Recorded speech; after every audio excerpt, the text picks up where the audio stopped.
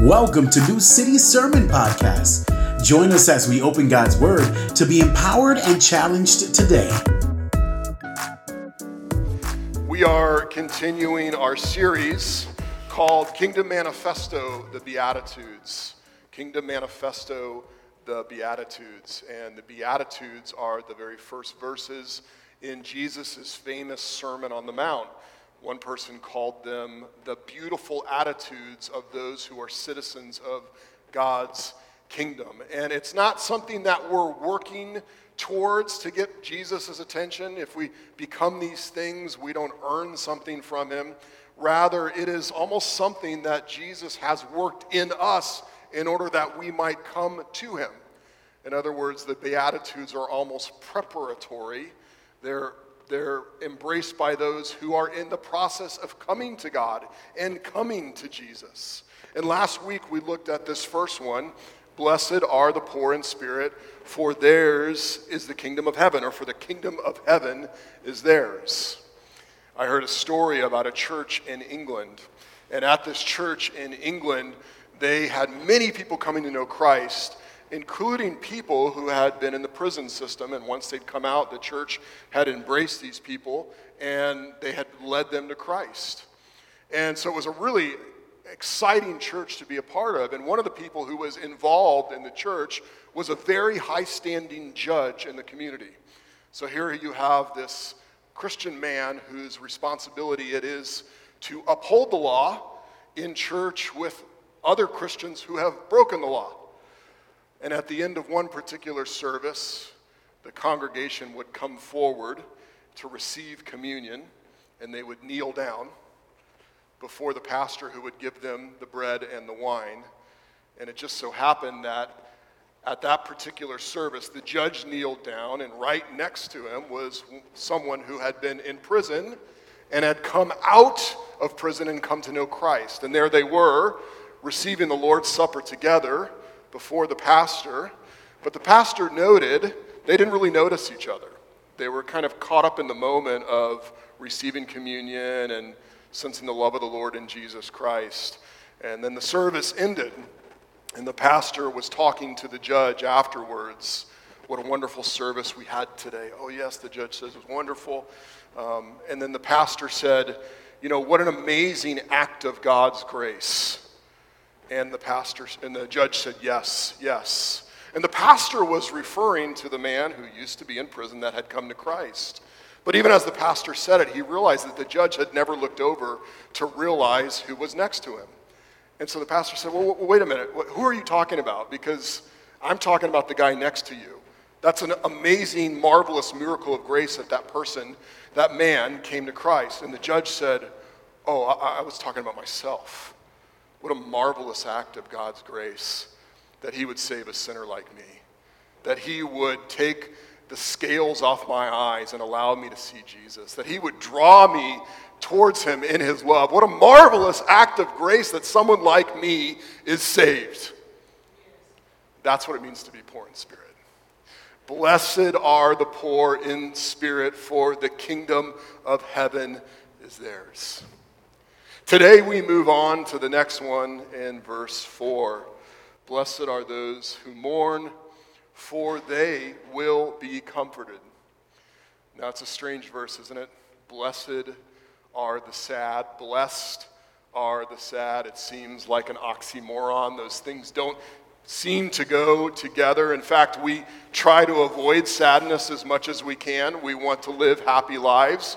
Anybody here want to live a sad life? No one raise their hand, please, because I know that you all want to find happiness.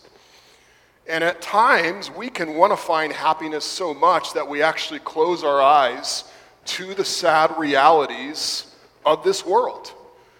The sad realities we see in the brokenness of this world, the sad realities that we see in the brokenness of other people.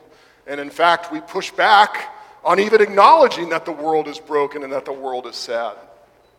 In the 1920s, a young man named Langston Hughes moved to Harlem. And he was a poet, and he began to write about life as it really was. He tried to capture what it was like to be a working man in Harlem. And he wrote this beautiful line, "Hold fast to dreams, for if dreams die, life is a broken-winged bird that cannot fly. Hold fast to dreams, for when dreams go, life is a barren field frozen with snow." Beautiful, isn't it? But Hughes actually received a lot of pushback. Why must you focus on the dark side of life? Why must you focus on the sad things of life in your poetry? We would rather hear about the great things about life, but Hughes was committed to talk about life as it really was, and he received pushback for that. Julian Barnes is a British author. He was married to the love of his life for 30 years. And after 30 years, his beloved wife died. I think we have a slide of Julian and his deceased wife. And what he found was after his wife died, it was almost like he was stigmatized. Rather than people being able to enter into his sadness, people kept him at arm's length. They couldn't bear the grief. They couldn't bear to see his grief. And he ended up saying, "Some friends are as scared of grief as they are of death. They avoid you as if they fear infection." One particular night, Barnes went out to eat with some of his friends after his wife had died. And during the whole evening, no one brought up his wife's name. They were afraid to say it.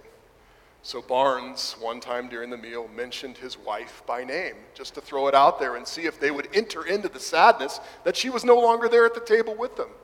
No one said a word. No one touched it. He threw out her name again. They were silent. A third time, he mentioned his deceased wife, and no one said a word about her.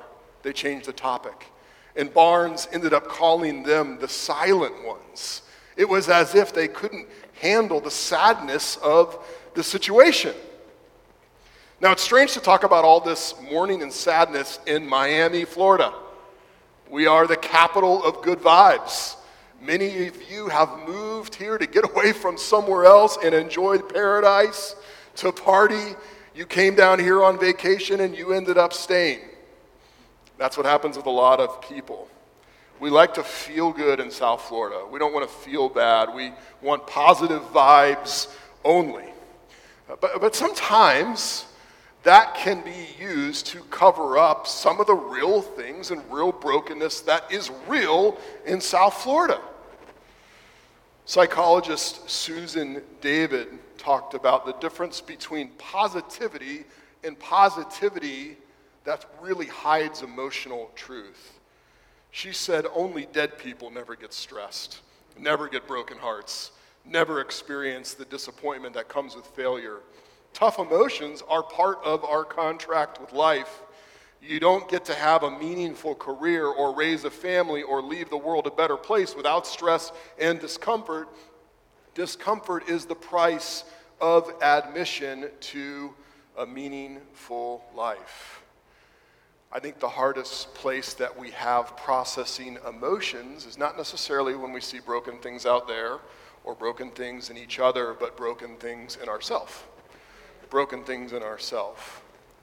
We all have points of pain. We all have points of shame.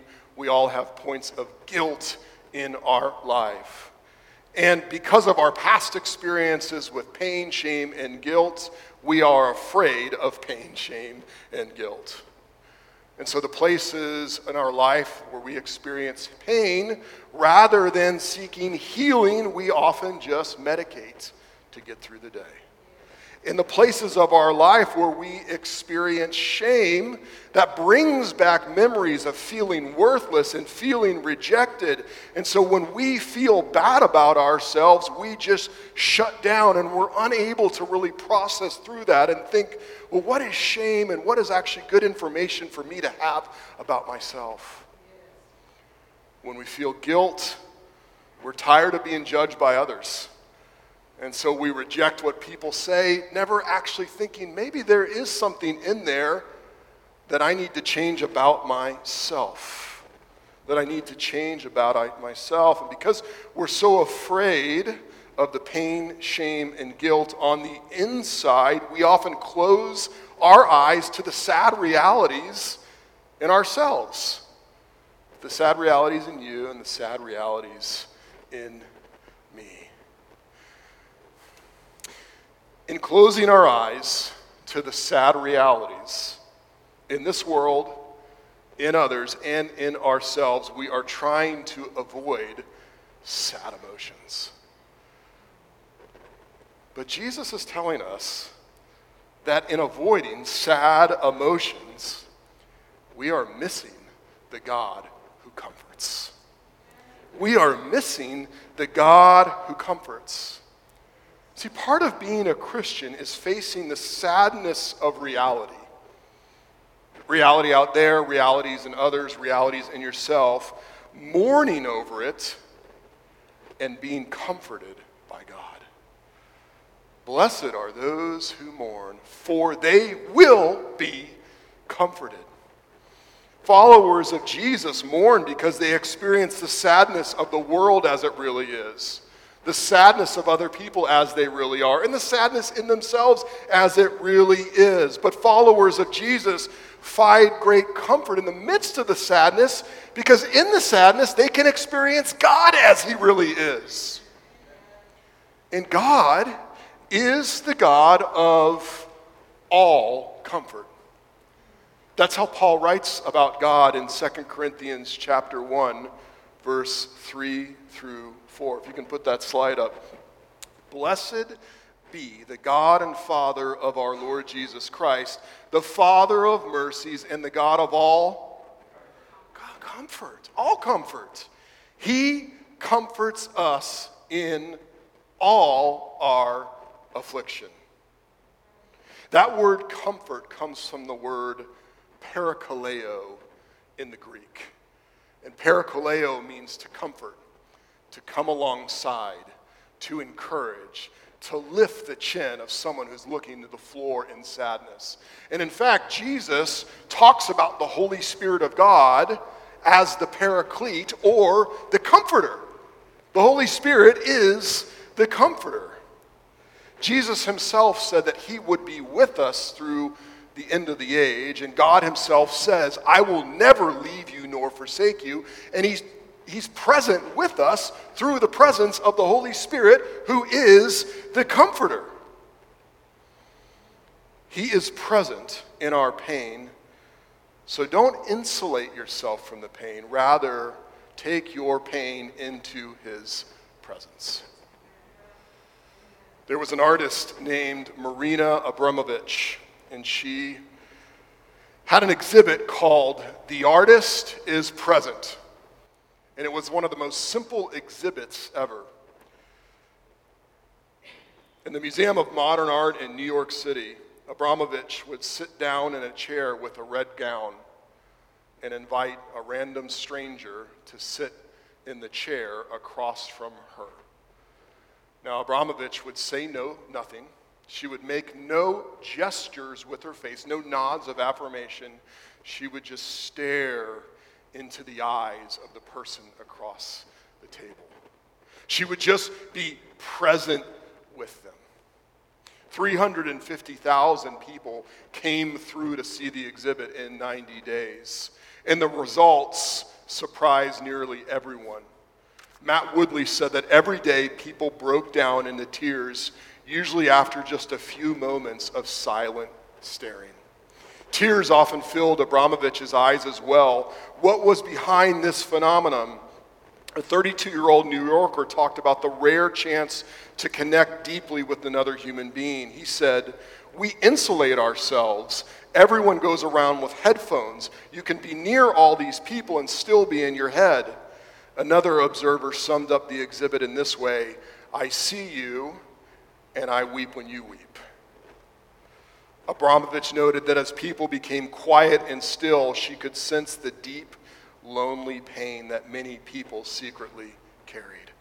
She said, I gazed into the eyes of many people who were carrying so much pain inside that I could immediately see it and feel it. I became a mirror for them of their own emotions. I love this part. She says, one big Hell's Angels, a motorbiker from a motorbike gang, came in with tattoos everywhere and stared at me fiercely. But after 10 minutes was collapsing into tears and weeping like a baby. If to be in the presence of another human being can bring that much comfort, how much more for us as the beloved of God to be in his presence with our pain, to be in his presence before his face with our loneliness and tears, to know that as we wiggle and squirm and try and medicate and run away, he is there just staring at us, waiting for us to be honest about ourselves, waiting for us to be honest about our sadness and our mourning and our deep need for comfort. We don't have to run, we don't have to hide, we don't have to insulate or medicate from the suffering and pain. Rather, we can sit in the presence of God who is present with us. Abramovich said, the artist is present, but we can say our God is present. Our God is present, and the exhibit doesn't just last 90 days. He is forever with us. The thing about pain, though, is if you run from it, you actually avoid knowing about yourself. You avoid knowing about yourself. Ken Bailey says, Christians are never urged to seek suffering. We're never urged to seek suffering. They are, however, encouraged to recognize that suffering is an extraordinary teacher. We know little about the great depths of the human spirit until we have endured suffering, because pain rearranges our priorities. Bailey is getting at the point that if we run from pain all the time, we actually don't even know ourselves.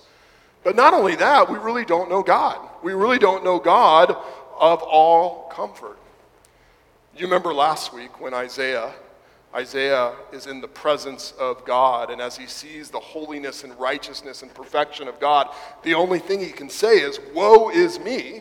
I am a man of unclean lips, and I live among a people of unclean lips. See, in God's presence, he sees who God really is, and he sees who he really is. And when we go before God, we will be comforted, but one of the things that also happens is we see ourselves as we really are. We see that we fail to love God. We see that we fail to love our neighbor. And that, in the Christian, causes a healthy sadness, a mourning, a longing to be different. See, when it comes to those deeper things, the sins in our life, we often ignore them. We often try and hide them from the presence of God. We rationalize them, or we reject the idea that they're sin. Or we listen to preachers who tell us, don't worry about sin. There's a lot of them out there. But doesn't your sin sadden you? I was on the phone with another pastor the other day, and we were just talking about some of the broken things in our own lives, and it just made me sad that I want to be more like Jesus, and I continue to fall short of the glory of God. My lack of love, my selfishness, the way that sometimes I ignore the voice of the Lord in my life. Are you ever there? And you want to be somewhere else. There's those times that we sin, and there doesn't seem to be any consequences, and rather than thanking the Lord for his kindness that we don't have the consequences, we grow arrogant and say, I'll just do it again, rather than mourning that we've offended the Lord. But you know that once Isaiah got honest before God, he received forgiveness. He received comfort. He was called to be part of God's mission in the world. And even more so, those of us who live on this side of the cross, who know God's love and forgiveness and redemption through Jesus Christ, how much more can we receive comfort? Paul goes on to say in 2 Corinthians 1:5b, through Christ our comfort overflows. It's not just a little bit more. It is constantly filling our souls up because we have fresh forgiveness and fresh grace and new mercies every day. Therefore, it becomes important for us to explore the depths of the depravity of our own soul, because that's where we receive grace and mercy and love from God. Not in what we bring to the table, but in our failures as we come before him. Ray Ortlund puts it this way: the saddest thing in life is not a sorrowing heart, but a heart that is incapable of grief over sin, for it is without grace. Without poverty of spirit, no one enters the kingdom of God. That's from last week. Likewise, without its emotional counterpart, grief over sin, no one receives the comfort of forgiveness and salvation. Sin's presence in our life should produce a sadness in us before God, not just a sadness of the consequences. That is not Christian mourning over sin. In 2 Corinthians 7:10, Paul says, "For you were grieved as God willed, for godly grief produces a repentance that leads to salvation without regret, but worldly grief produces death." In other words, when we see the sin in our own life and it causes us sadness, the best thing to do is actually to go to God. Because when you bring your sin before the face of a holy God who then forgives you through Jesus Christ, that's what produces change. But if we only look at the consequences of our sin, or the fact that we got caught in our sin, we will only adjust so we don't get caught next time. But godly grief over sin produces a repentance, a desire to change that leads to salvation, full of regret about your past. No, without regret.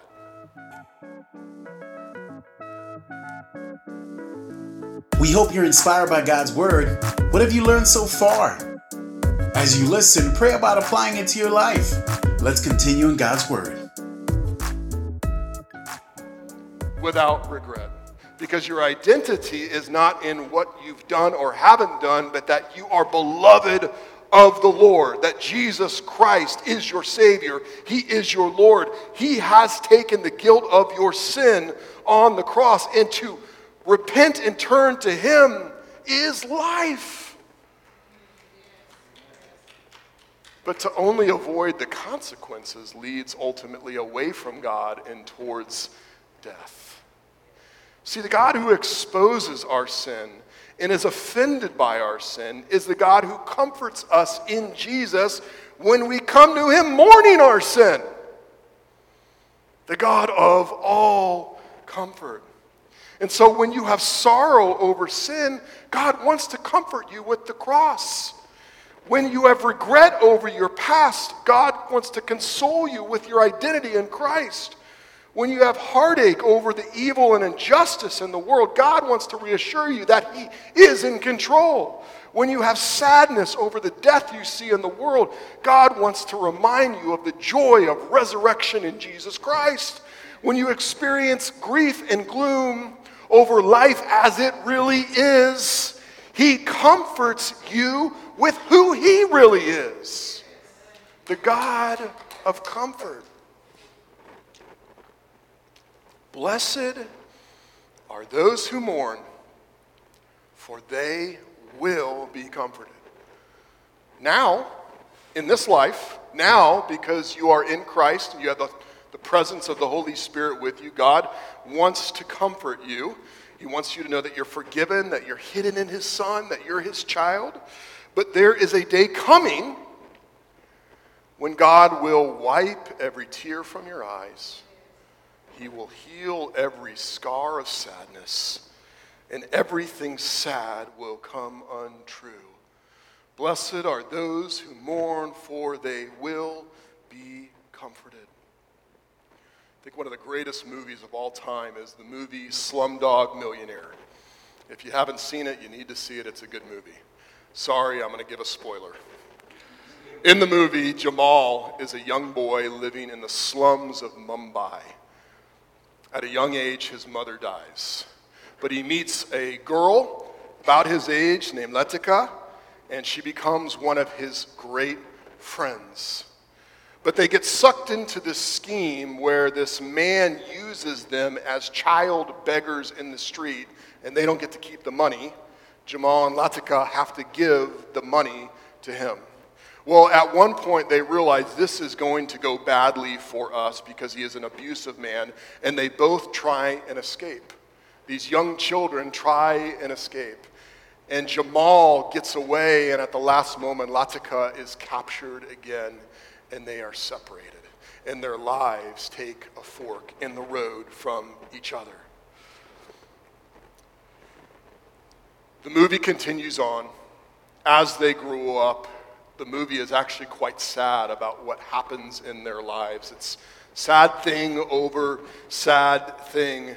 It turns out that Letica is being groomed for something far more sinister than just being a street beggar. But there's a point in the movie where she escapes and she goes to meet Jamal.